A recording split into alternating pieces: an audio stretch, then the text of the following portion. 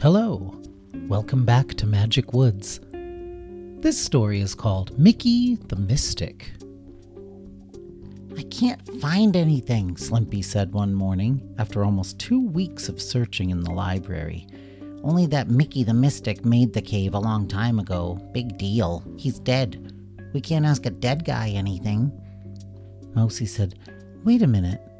Isn't tonight Halvallen? The night when dead Mimis can come back to life? Ah! Slimpy looked scared and he went, What? They can do that? Ooh, that's creepy. Sure, but maybe we can call Mickey the Mystic back to life, and we can ask him what the magic word is. He's the one who made the cave. Slimpy said, Wow, that's a really good idea. You're so smart. Why, thank you, Slimpy. And you're so beautiful and so brave. Thank you. And your eyes are so shiny. Okay, Slimpy, okay. Let's get ready. They only knew that it was nighttime because the clock told them so.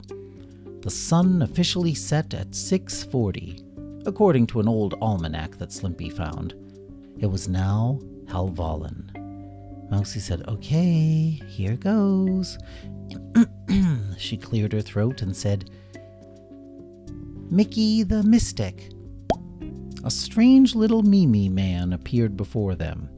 He had a long, tangled beard and rough, bushy hair full of twigs and leaves. His eyes were unfocused and wild. He wore clothes that maybe had once been bright red, but they appeared to be on backwards and they were very faded and old. And Mousy said, Mickey the Mystic? The Mimi Mystic stared at the torches on the walls of the library, and he went, Singing along a happy song, with elementary rabbits floating by. Mousy and Slimpy looked at each other. They knew that Mickey the Mystic was regarded as a bit of an eccentric. And then he looked at Mousy and said, Flying in a purple sky. Mousy said, Okay. And then Mickey suddenly grabbed Slimpy and shook him. Ah! And he said, You know that the lobsters can't be wrong. Ah! And then he bolted away from them in fear. Ah! And he ran right into a statue of a monster and fell down to the ground unconscious. Mousy shook her head. This might be more difficult than we thought. Meanwhile, inside the Cave of Wonders, Adria watched another of Mickey's crystallized visions of the talking animals. In this vision, she saw a bunch of animals and Mimis appearing suddenly in a field. And someone said, They've come back! The disappeared have come back! Huh, thought Adria dazedly. The disappeared return to the world someday. Huh. And then she began to form a plan.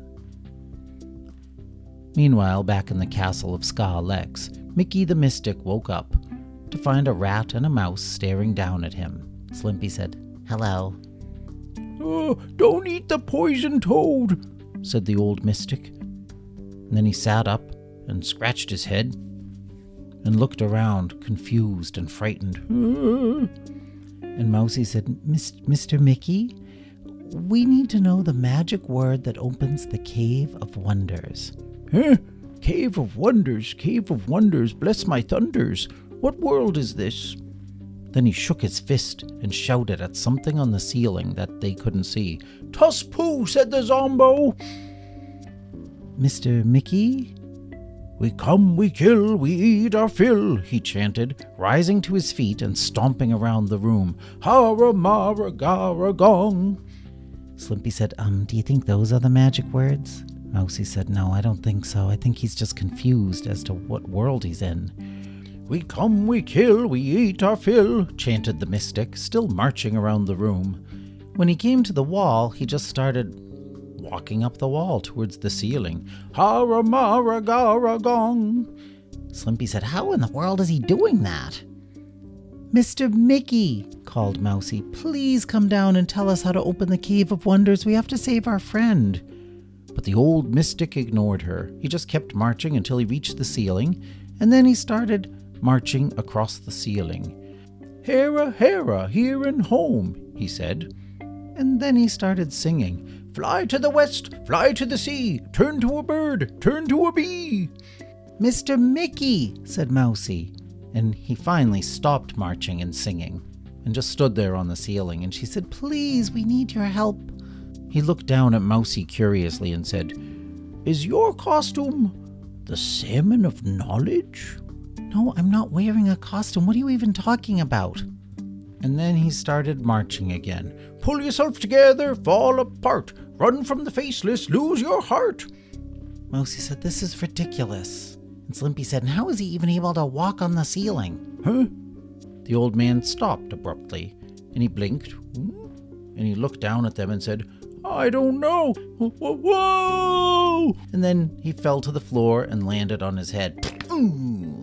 He was knocked out cold again. "Oh no," said Mousie, rushing to his side. "He landed right on his head."